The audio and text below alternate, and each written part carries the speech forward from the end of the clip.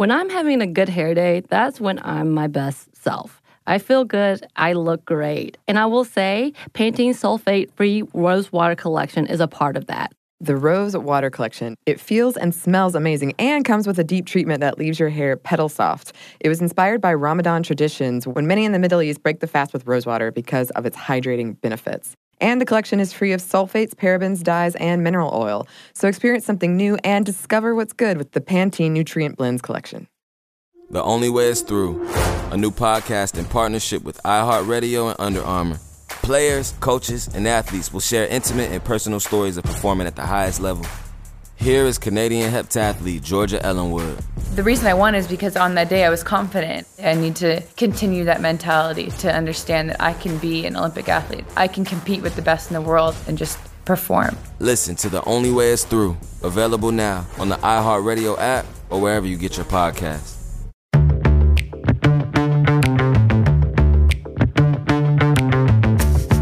Hey, this is Annie, and you're listening to Stuff Mom Never Told You.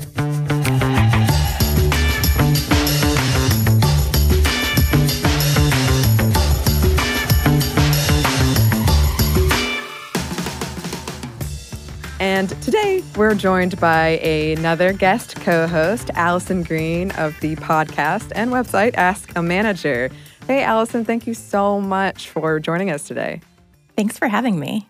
Yeah, I've been a fan of your website for a while now. Could you tell us a little bit about yourself for those that might not be familiar with you and about your show?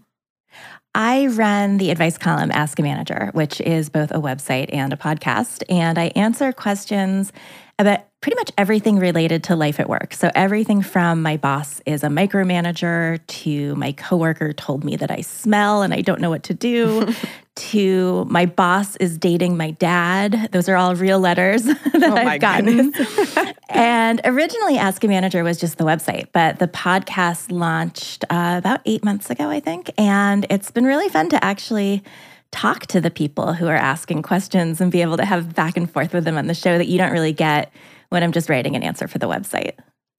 Sure, yeah. And I bet, oh man, I'd love to just pick your brain about all of the things that people have written in about, because I'm sure there is quite the spectrum. And today we're going to be talking about burnout, which is something that I thought would be a something that you could speak to pretty well. And it's something that's been on my mind lately after I recently attended this conference called Work It, which is a podcast festival for women, where Bridget gave a brilliant talk. And there was a whole session there on burnout. And I think it is something on a lot of our minds lately. More and more, work is bleeding into personal life. And we're always on, we're always connected, we're always on our phone, on our laptops. And I think this is a big reason why so many of us are experiencing burnout, or perhaps barely keeping it at bay. Emily and Bridget did a whole episode on burnout about a year or so ago, so check that out if you want more info. And speaking of more info, it has been in the news a lot lately. A lot of studies around burnout, specifically looking at job sectors. We touched on one of these studies briefly in our Tokyo Medical University episode. Women in the medical field are more likely to burn out as compared to their male counterparts.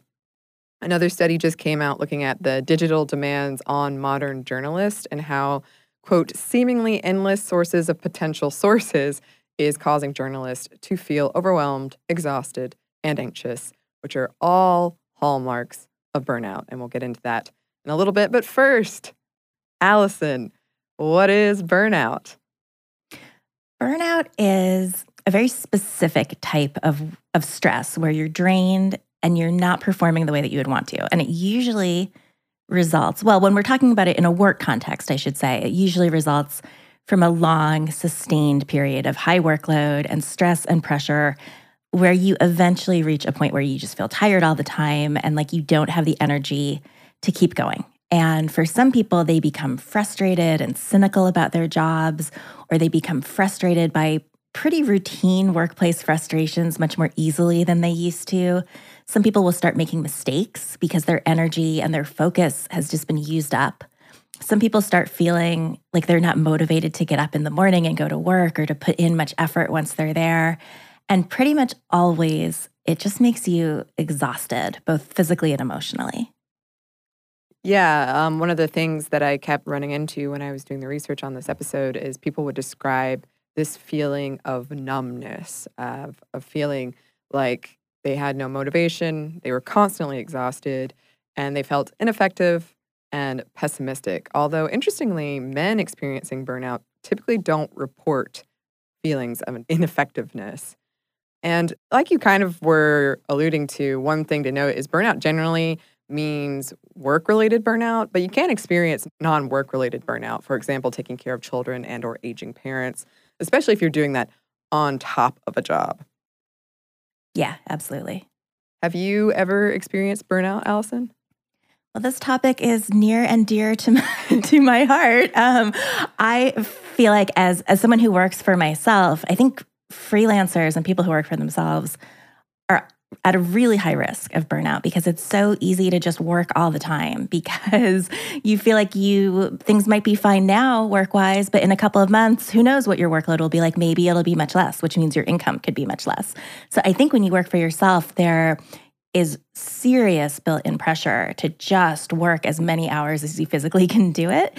And that is not sustainable in the long run. But I feel like many people who work for themselves, I have been trying to navigate that for years. But, when I was listening to you talk about other contexts where you can get burned out, I was actually thinking about a situation that I had about a year and a half ago when I moved. I moved into a much larger house, and I hate moving. Everyone does. No one likes moving. But I really hate it. I can't stand living out of boxes. It makes me feel like I'm camping, and I don't like camping. And so I always want to get unpacked immediately. I don't want a week after I move in, I want everything done. And so I took on an insane amount of work and stress. And I remember feeling after about a week, like I had just hit a wall. I literally felt like I physically could not get up to do another moving related task. And I think that is obviously a much lower stakes kind of burnout than when it's with your job or with something like taking care of kids or parents. But I think we all experience burnout in some context or another, even if it's not work.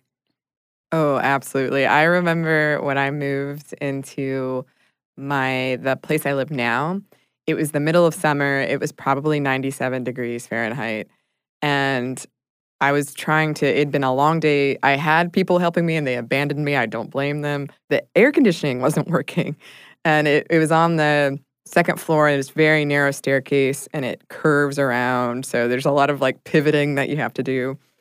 And it was really late at night, and I was trying to hang these drapes so that I'm a very light sleeper. And if any light comes in, I won't sleep.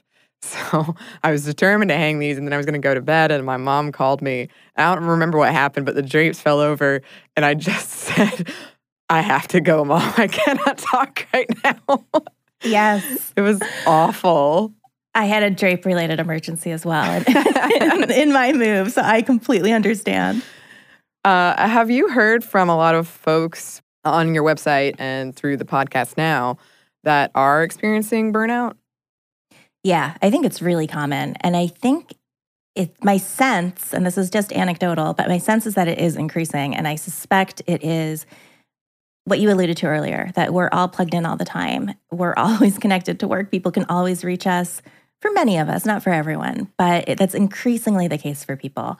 And everyone always seems to feel busy. Everyone's always talking about how busy they are. And I don't think that was the case 20 years ago.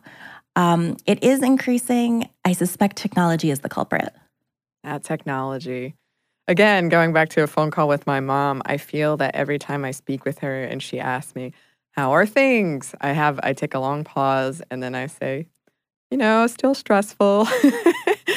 I'm embarrassed to keep saying it, but it is still the truth. Yes. That's like a transcript of a conversation with my mother. Yeah. And I feel like I'm becoming boring because that's always my answer. Right. And I'm always hoping I've got to come up with a better answer than still stressful, but I can't. Yes. We need to resolve to come up with something better. Yes. a more interesting conversation for our mothers. Yeah. When I was looking into factors that lead to burnout, I found this article from Dr. Sarah Cotton, who is an organizational psychologist and director at the consultancy Transitioning Well. And she listed 6 primary factors: expectation misalignment, the job isn't what you expected; unsustainable workload; mission exposure risk or work-associated trauma; working on autopilot, so an employee is disengaged from the work if it's mindless or something like that; passive-aggressive workplaces. This can lead to everyone thinking they're on the same page about changes, but nothing ever changes; and lastly, poor work-life culture. Would you agree with those, Allison? That's interesting. They actually wouldn't be the first ones I would have named. I agree they can all lead to burnout. The thing I see most commonly is just really high, overwhelming workload and unreasonable expectations. And either a manager who will not act with any urgency to change that, or very commonly, maybe more commonly, a person who has not been assertive and had a conversation with their manager about it. So they feel that it's not an option to change anything about their workload, but they haven't actually explored that. And there may be options that they haven't taken advantage of yet. Yeah. Yeah, I would agree with that. And here's the thing. Women in their 30s and 40s are at the highest risk of burnout. And this could be because of life changes, like having a child or child care or money, or it could be the type of jobs women are more likely to hold, or both. And that's not all. We have some numbers for you. We've probably heard that women are more likely to report feelings of anxiety or stress when compared to men. We've done entire episodes on it, if you're interested. And researchers think that contributes to a higher burnout rate among women. And a survey from Cosmopolitan magazine, that most holy of research institutions, found that of the 750 female respondents, 70% reported experiencing panic attacks or anxiety, and 40% said they sought out medical help because of these things. Half said they check work email every day, and over 75% said they feel a lack of motivation, leading some scientists to dub this as generation burnout. And I can say I have difficulty not checking my email. That is something that I am trying to get better about. It's hard to take vacation when a part of your brain is always kind of checking in to work. So I relate to a lot of this stuff that we're talking about, and I see it in a lot of my friends and a lot of my coworkers. Something else the study found is that a third of the women described their jobs as stressful, and in general reported taking poor care of themselves, not getting enough sleep, over or under eating, drinking too much to cope with the stress and burnout. And yeah, again, I can relate to a lot of that stuff.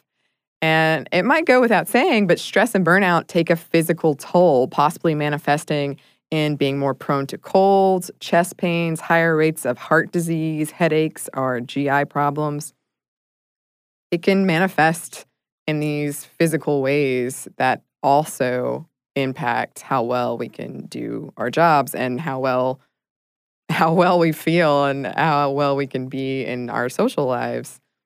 It's got, I think, more impact than we realize. And Cosmo is not the only entity looking into burnout. Montreal University looked into it as well in a 4-year study that followed over 2,000 people, 50% of them women, across multiple workplaces. And the researchers were tracking things like cynicism, effectiveness at work, and emotional exhaustion, those hallmarks of burnout we talked about earlier. And they found women were more likely to experience burnout. One of the reasons behind this, researchers speculate, is because of the different conditions women might encounter at work because of them being women. The low levels of authority and decision-making opportunities that women are more likely to experience at work when compared to men might lead them to higher levels of burnout, which has to do with the types of positions men are more likely to hold. That's interesting to me. I don't have any research on this, so I'm just going on what I see anecdotally, but I see plenty of burnout among women who have lots of authority and lots of decision-making opportunities. In fact, if anything, I think I see it more among women who have those things.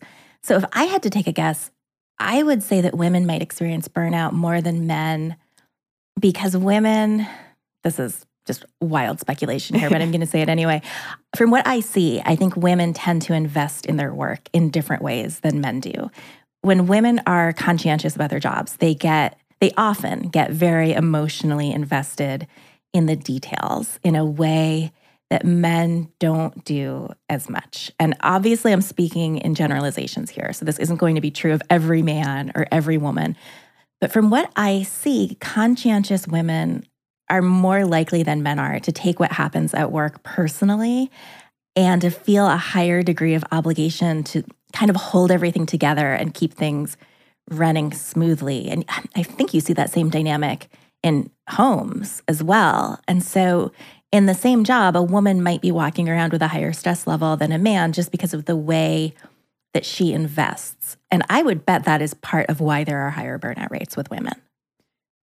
I could totally see that. And there's so many things probably at play here. And one of them I would say is we did an episode on emotional labor at work and how oftentimes women are expected to do these sort of extra social tasks at work. And I'm sure that's a thing. And then also, I do think a lot of women in general, but probably in positions that do have a high level of authority, feel a set of expectation they think they have to meet. So maybe they're always trying to prove themselves.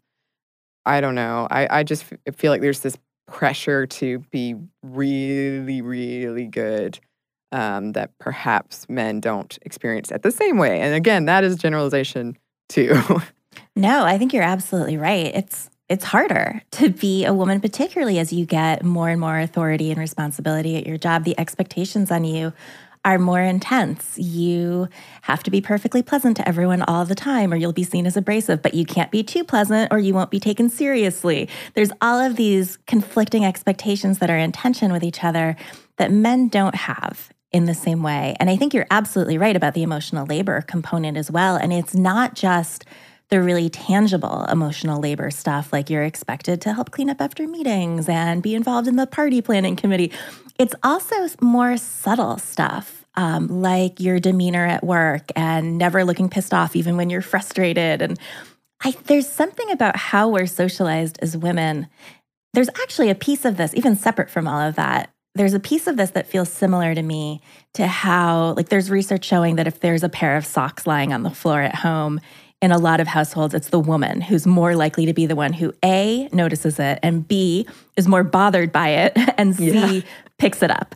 And I think there's something similar to that happens at work too, where women just feel more personal responsibility for making sure that things run well and that people are happy and that things feel harmonious.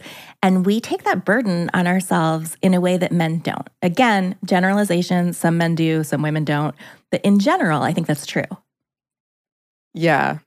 That's I would agree with all of that. And I mean, we've spoken so much on this show before about that whole kind of tightrope that women have to walk, where you can't be too much of this or too much of this. You have to be exactly that.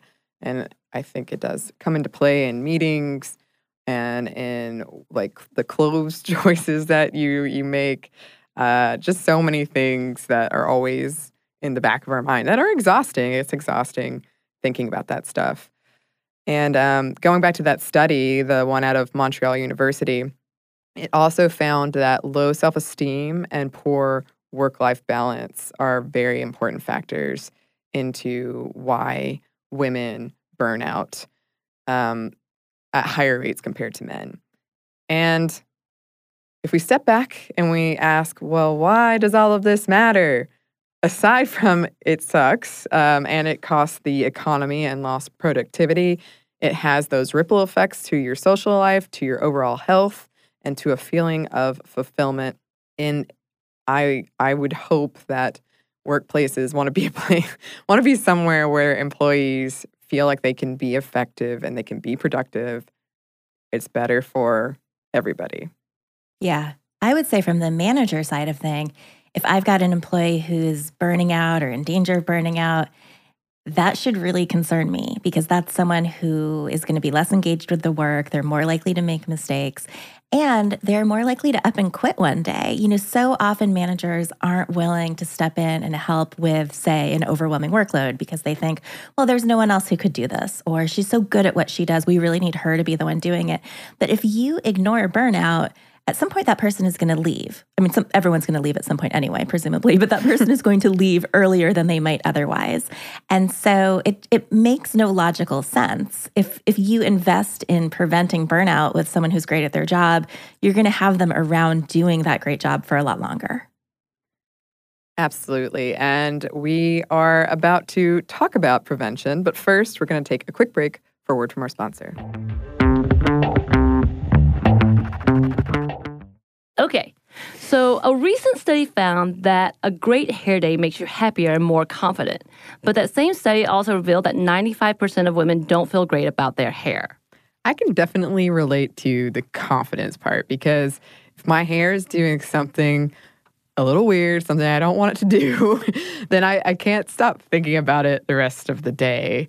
Oh my God, we've all been there. Pantene's Rosewater collection feels and smells amazing and comes with a deep treatment that leaves your hair petal soft. It was inspired by Ramadan traditions when many in the Middle East break the fast with rosewater because of its hydrating benefits. And the collection is free of sulfates, parabens, dyes, and mineral oil. Your hair does look really great. Thank you. I actually worked in a place for a while that was very sensitive environmentally, and we weren't allowed to use shampoos that had sulfate in them, so that's something that I look for these days. And bonus, I love the way that my hair looks now. So experience something new and discover what's good with the Pantene Nutrient Blends collection. This episode is brought to you by NBC's Good Girls. Okay, the new season of NBC's Good Girls is generating serious buzz.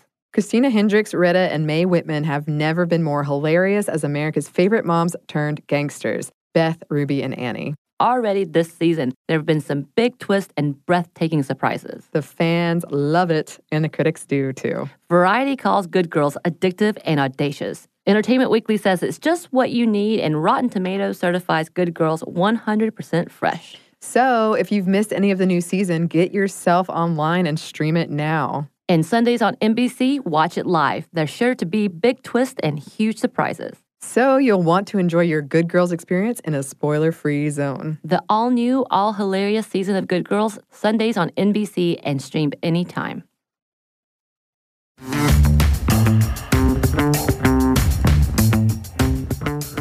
And we're back. Thank you, sponsor. So the best medicine is prevention, right? That's what we always hear. How do we prevent burnout? And we can look at this on two levels. On a personal level and more on a managerial level, right? So one thing is to recognize the symptoms. If you catch yourself thinking things like, I have to be perfect, good moms don't do, insert whatever it is here, I can handle this on my own, then you might want to step back and maybe reassess, look at if maybe you're going through burnout. Another thing is having a good social support system that helps in so many ways, so many different things. Me time. Find something that is just for you, a way to unplug once a day. It can be a short thing or a long thing, whatever you can fit into your schedule. Another one is exercise, whatever that is for you. It could be a walk, yoga, stretching. I actually try to do something outside once a day, and I find that this has been so beneficial for me.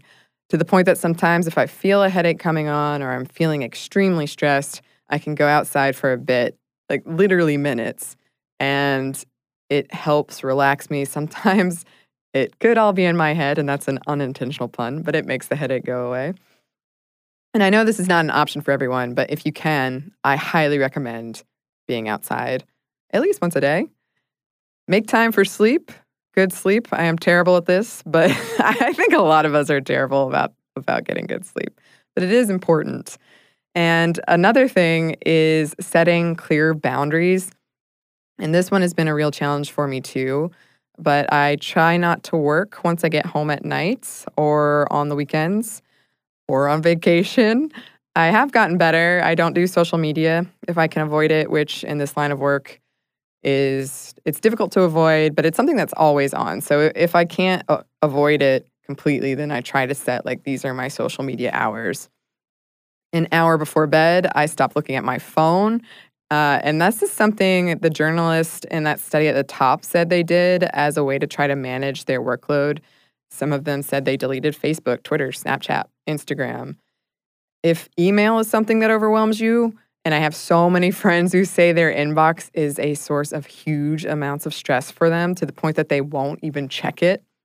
And then it becomes more and more stressful because more and more emails keep coming in. Inbox rules are something that helps some folks, having rules where what emails get priority, some go to a folder that you never see again. I remember a friend called me once, and she was in the midst of a panic attack, and I knew it was serious because most people who know me know I will go to amazing lengths to avoid talking on the phone. I helped her make a list of small, simple, accomplishable things, and we went through her inbox one at a time, and it really helped her. So these are some ways to prevent burnout. Do you have any other suggestions, Allison? I think those are great. One I would add is just really paying attention to yourself and how you're feeling and not ignoring signs of stress. If you've had week after week or month after month of feeling exhausted and stressed, recognize that as a huge warning sign, because I think some of us tend to just keep going even after months of stress and exhaustion, and that is asking for trouble. I'm guilty of this. So this is very much like the doctor who doesn't take her own medicine. But when you start first noticing yourself feeling that way over a sustained period, pay attention to it. Schedule a vacation, get some time off, disconnect from work, and figure out what is at the root of it. If the way that you're feeling is a sign that whatever is causing it isn't sustainable, you've got to come up with another approach. Maybe not for next week, maybe not even for next month, but you've got to get something in motion that's going to address that situation. And I think the other thing is to not assume that just because you can work crazy hours for months on end, that you should. Just because you can do it does not mean it's a wise long-term strategy. It might be a very bad long-term strategy because if you burn out, you're going to do a worse job and you might end up in a place where you can't do much of anything at all. So just do all the things, even if it exhausts me, is not a sound strategy for work or for life. And I think too, building in time for breaks, real breaks, where you disconnect from work, you go on vacation, you just lounge around on your couch, whatever it is. You do stuff that relaxes you and makes you happy.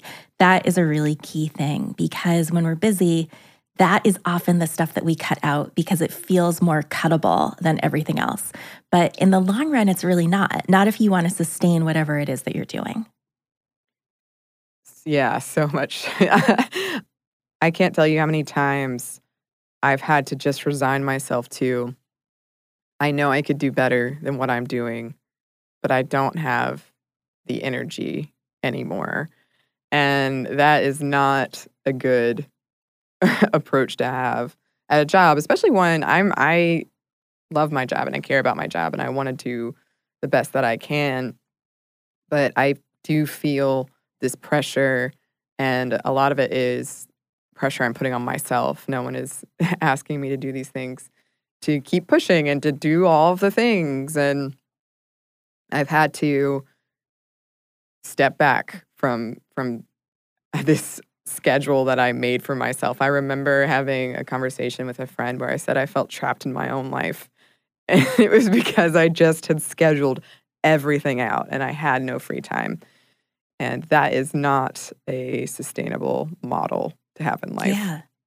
And so often, just as you're describing, we are the ones doing it to ourselves to some degree. And I think if you are a conscientious person, and that's a wonderful trait, we should all be conscientious, right? But this is the dark side of conscientiousness, is that we will do this to ourselves and we will create these traps of our own making.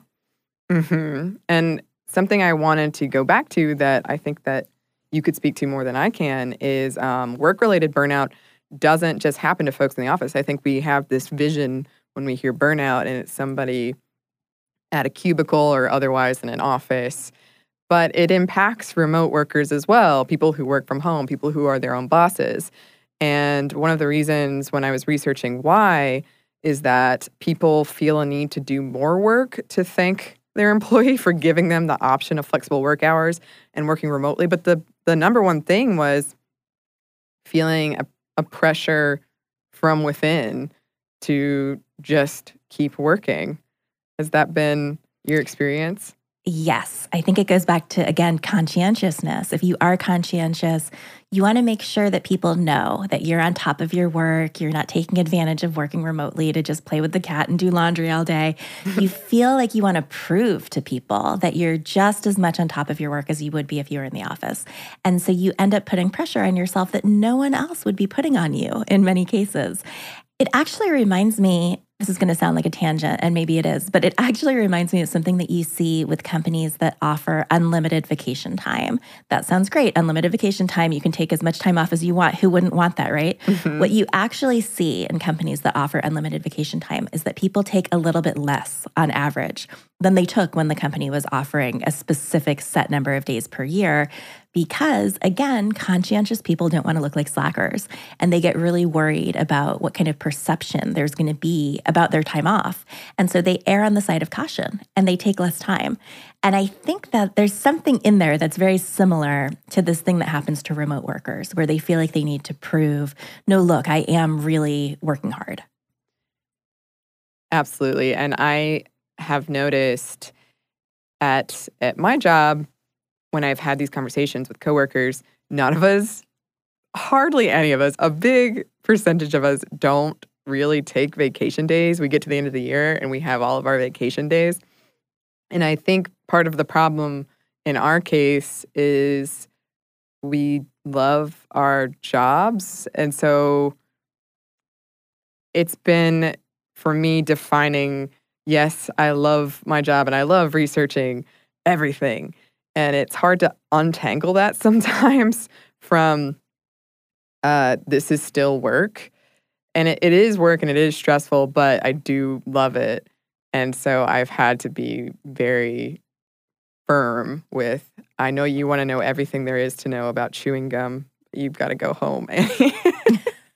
Yeah, this is a piece of it I think that doesn't get talked about very much, because if you love your job, that's great. Everything must be happy all the time and fulfilling. And that's not the case. And often loving your job does drive you to work crazy hours that feel fine for a while because you're doing something you really enjoy.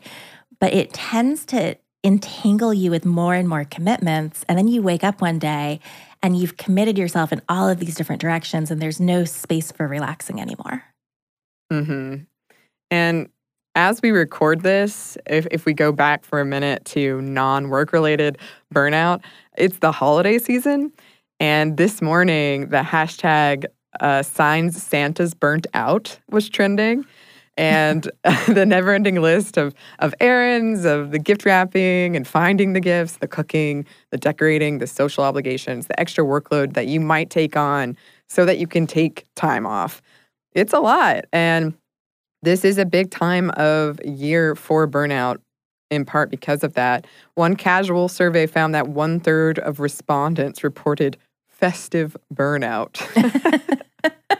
I love that. Yeah, it's weird. There's a weird tension in all of these activities that we really like, jobs that we love, holidays that we're presumably celebrating because we enjoy celebrating them and all that comes along with that. But again, especially for women, I think there's a burden associated with them too. I was discussing with a friend the other day about how, as I've gotten older, the holidays have become this huge stressor where it's almost a joke, right? That's what you see in SNL or even in commercials that, oh, this holiday season, get rid of some stress by doing this, or it's just kind of assumed that there's going to be all this drama and stress with them. And that is both kind of funny and kind of sad. I don't know how we've reached this point, but I do think that we have. And that is something else in our office is it is really, when the holidays come around, it's very stressful because you don't really stop publishing podcasts. So you have to figure out how you're going to get around that. And But there's supposed to be this fun, relaxing time of year. And of course, we found a way to make it very stressful. Yeah, I'm curious if that is universal. I feel that way too, but now I'm wondering if my husband feels that way, and I suspect that he doesn't. So I'm going to ask him later today, but I suspect there are some people who don't, and I want to find out what their secret is. My hunch is that they're just not taking on the sort of internalized pressure and obligations that some of us take on. Well, report back what your husband says. And listeners, if you have a different experience, please write in, because I cannot think of anyone in my personal sphere that, I mean, we're excited to go eat food and stuff, but generally we're pretty stressed out about the whole thing. Yeah, I feel like there's a long to-do list that's associated with the holidays. But I'm going to check in with my husband on this. He has a very happy-go-lucky attitude about the holidays, and now I'm wondering what his secret is. Well, definitely let us know. One thing that I saw a comparison pop up over and over and over again is that burnout is like the frog in the boiling water. A lot of people don't realize that they have it until they reach this crisis point. And then what do you do? What do you do if prevention didn't work and you are burnt out? We will get into that after one more quick break for a word from our sponsor. Okay, so a recent study found that a great hair day makes you happier and more confident. But that same study also revealed that 95% of women don't feel great about their hair. I can definitely relate to the confidence part, because if my hair is doing something a little weird, something I don't want it to do, then I can't stop thinking about it the rest of the day. Oh my God, we've all been there. Pantene's Rosewater collection feels and smells amazing and comes with a deep treatment that leaves your hair petal soft. It was inspired by Ramadan traditions, when many in the Middle East break the fast with rosewater because of its hydrating benefits. And the collection is free of sulfates, parabens, dyes, and mineral oil. Your hair does look really great. Thank you. I actually worked in a place for a while that was very sensitive environmentally, and we weren't allowed to use shampoos that had sulfate in them. So that's something that I look for these days. And bonus, I love the way that my hair looks now. So experience something new and discover what's good with the Pantene Nutrient Blends collection. Here's the thing. Saving money with Geico is almost better than playing pickup basketball. Because there's always that guy who joins your game. He never passes the rock. He constantly bricks threes, and he'll completely hack you and then put his hands up and say, "No foul, no foul." With Geico, it's easy to switch and save on car insurance. No need to fake an ankle sprain because you're absolutely exhausted. So switch and save with Geico. It's almost better than sports.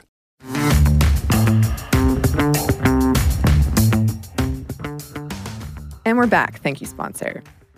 So say we didn't take all of these prevention steps, or we did, but nothing else changed, and we are experiencing burnout. What do we do, Allison? I think first figure out where it's coming from. If it's workload, which it is for a lot of people, then you've got to step back and figure out where to cut. And depending on your job, that might be a conversation that you have to have with your boss. People often feel like there's nothing that they could realistically cut. It just all has to get done. And so there must be no point in having that conversation with their boss. But if you are good at your job, and your boss is even halfway decent, your boss doesn't want to lose you. And so if she hears that you're burning out and that she is potentially at risk of losing you entirely, a smart boss is going to find ways to help you manage your workload so that she can keep you rather than lose you altogether. Now, you might have a bad manager who is no help in this regard. Lots of people do. But it's still worth initiating that conversation so that you know for sure, because managers sometimes surprise people.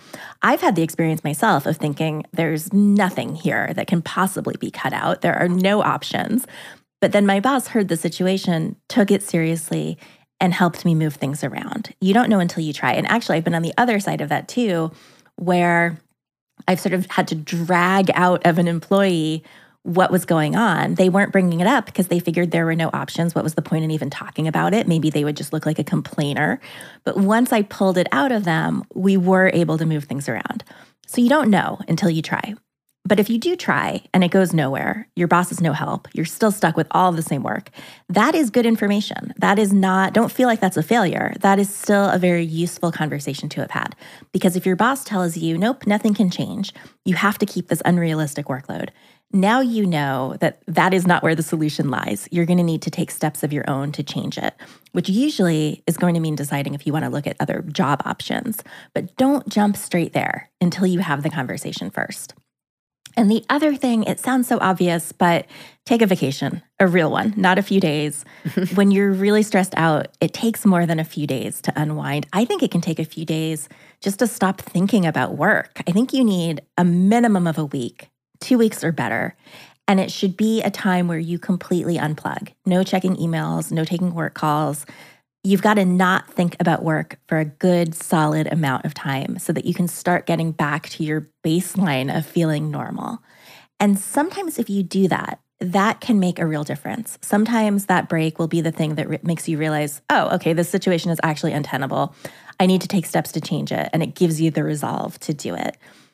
Or maybe you realize, oh, I need to get out. But it's nearly always going to give you some kind of clarity about where to go next. And it's very hard to get that kind of clarity when you're in the middle of the stress. I know some people sometimes think, yeah, I mean, I'd love to take a vacation. That sounds great. But part of the problem here is that I literally cannot make the time to do it. You just have to find a way. And I think the way to look at this is if you got really sick tomorrow, you would somehow find the time to be out. It would be an inconvenience, but you would find a way to do it.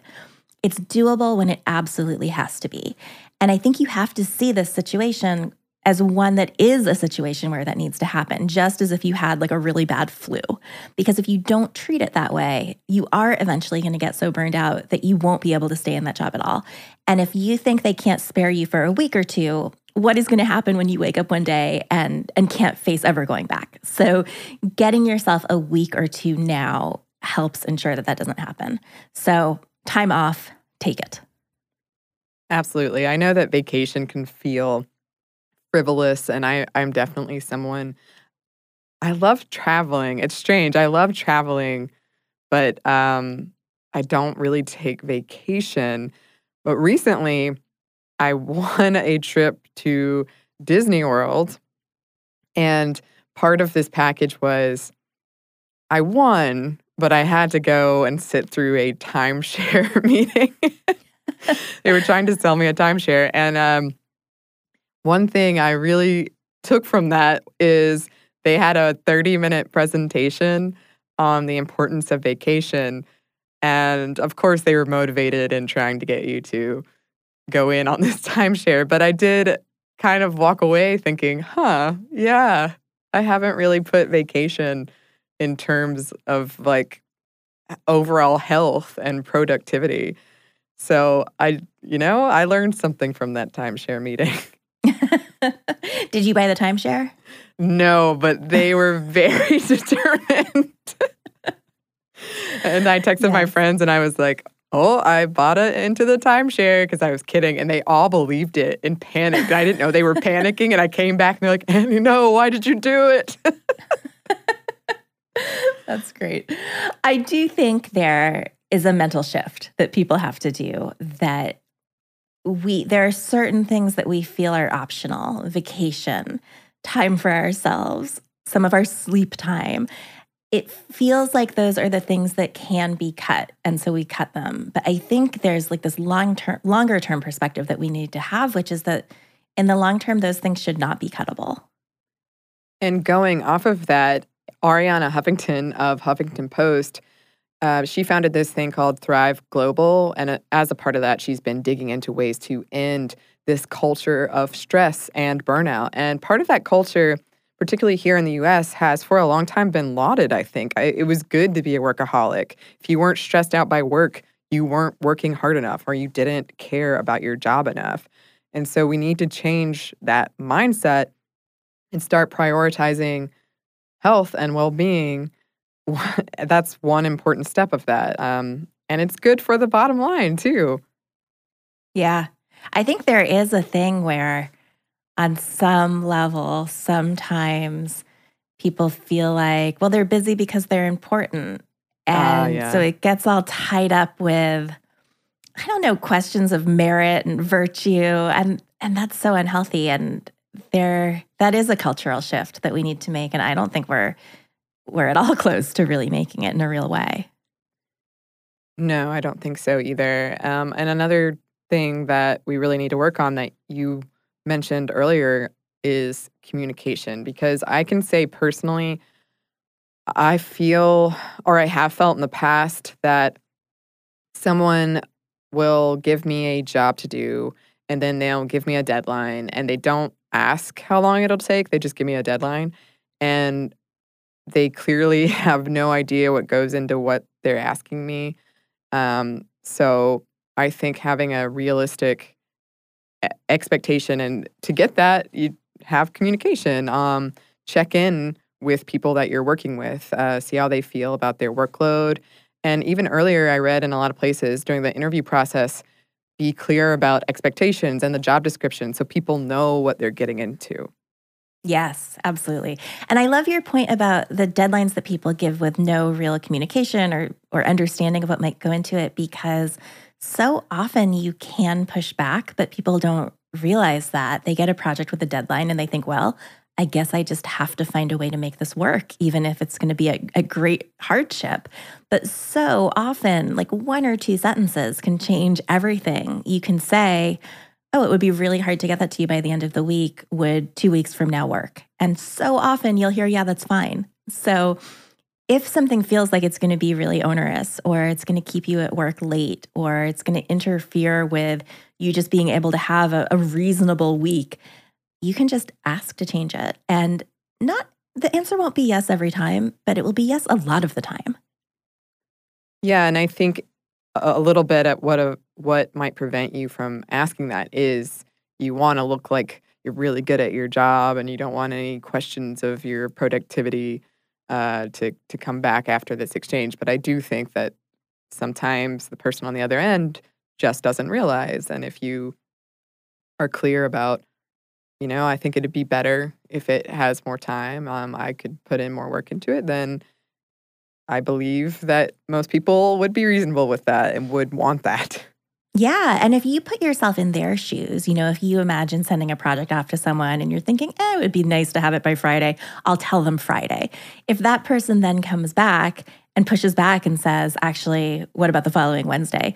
It's very unlikely that you're going to think, oh, what a slacker. I mean, unless you have some experience with them already that has told you that they are indeed a slacker. Right. But assuming that's not the case, normally you're not going to think anything unflattering about them. You're going to be very matter of fact about it and just think, yeah, that's fine. Or it's not, and you'll tell them that it's not. But usually you're not going to be drawing pejorative conclusions about someone because of that. And despite knowing that is how we would react if we were in their shoes, so often we still don't feel comfortable pushing back, and we should. We should. And a 2017 survey found that 23% of companies in this sample provided burnout prevention programs. So companies are starting to look into ways to prevent this. And 17% offered reintegration programs, which I'm really interested in. Do you know anything about those? No, I don't. And I'm so curious because my initial reaction is, I bet that's something that's put on by HR and it feels like lip service to everyone else. Because I think to do it really well, you would have to make sure that your culture and your managers were really bought in, because you could have the greatest anti-burnout prevention education program in the world, but if you still have managers overloading people with work and not being proactive about helping people ensure they have a manageable workload, it won't mean anything. Right. It is interesting to me that it feels like burnout has become sort of a buzzword. I think last year, a couple years ago, I was trying really hard to pitch this show where the company would send me to Antarctica.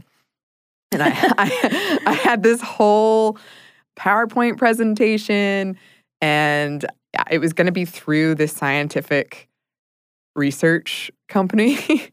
And they provided me with some slides that they were like, your boss will love this. There's no way they'll be able to turn it down. And one of them, it was just said burnout in big letters. And it had all these statistics about it.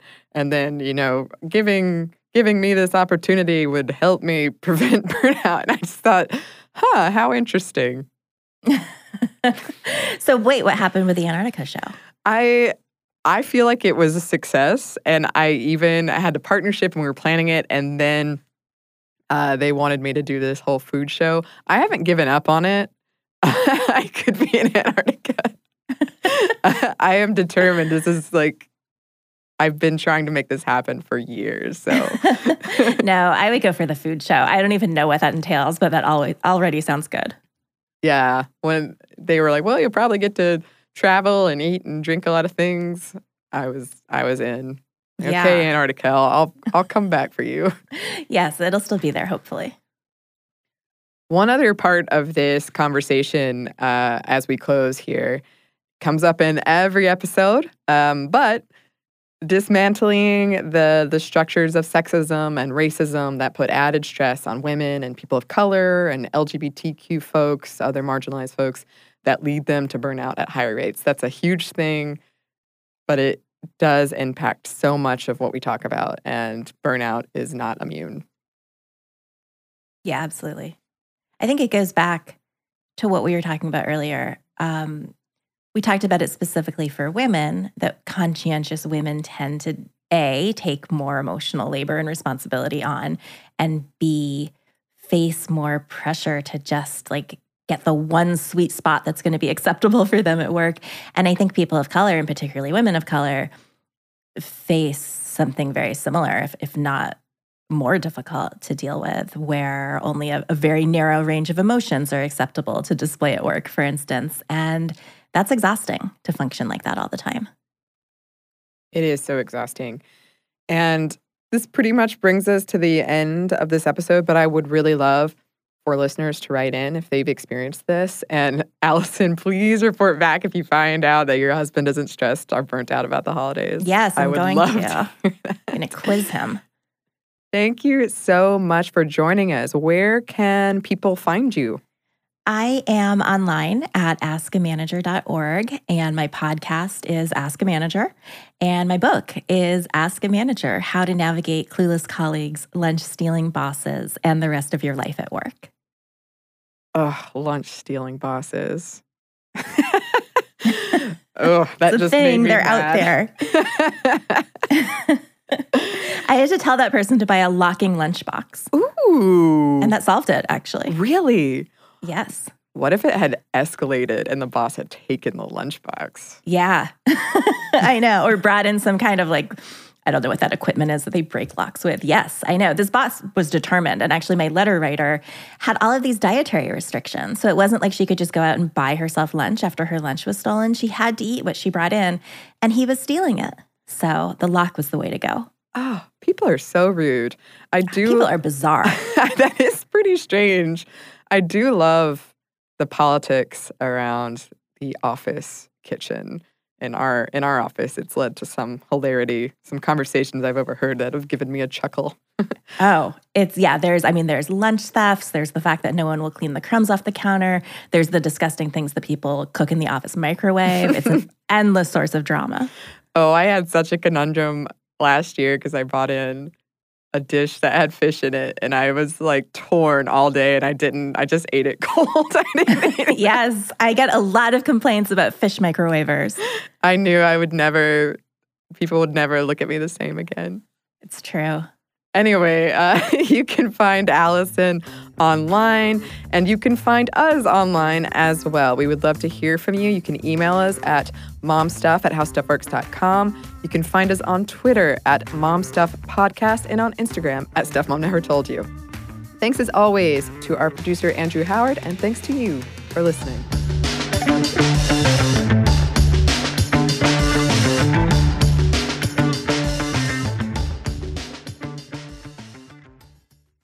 So here's something that some of you might find shocking. 95% of women don't feel good about their hair, but Pantene is changing that. Pantene's Rosewater collection combats bad hair days with an innovative formula that uses rosewater derived from the petals and buds of the Rosa gallica plant. With Pantene's Rosewater collection, I can really feel how much more hydrated my hair is.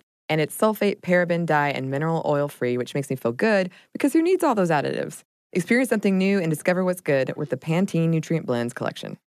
This episode is brought to you by NBC's Good Girls. The new season of NBC's Good Girls is generating serious buzz. Christina Hendricks, Retta, and Mae Whitman are hilarious as America's favorite moms turned criminals. This show is the perfect blend of comedy, action, and romance. No wonder critics call Good Girls your next TV addiction. And Rotten Tomatoes rates it 100% fresh. Ooh, Good Girls, Sundays on NBC. The new season has already had some wild twists, so watch live. And stream anytime.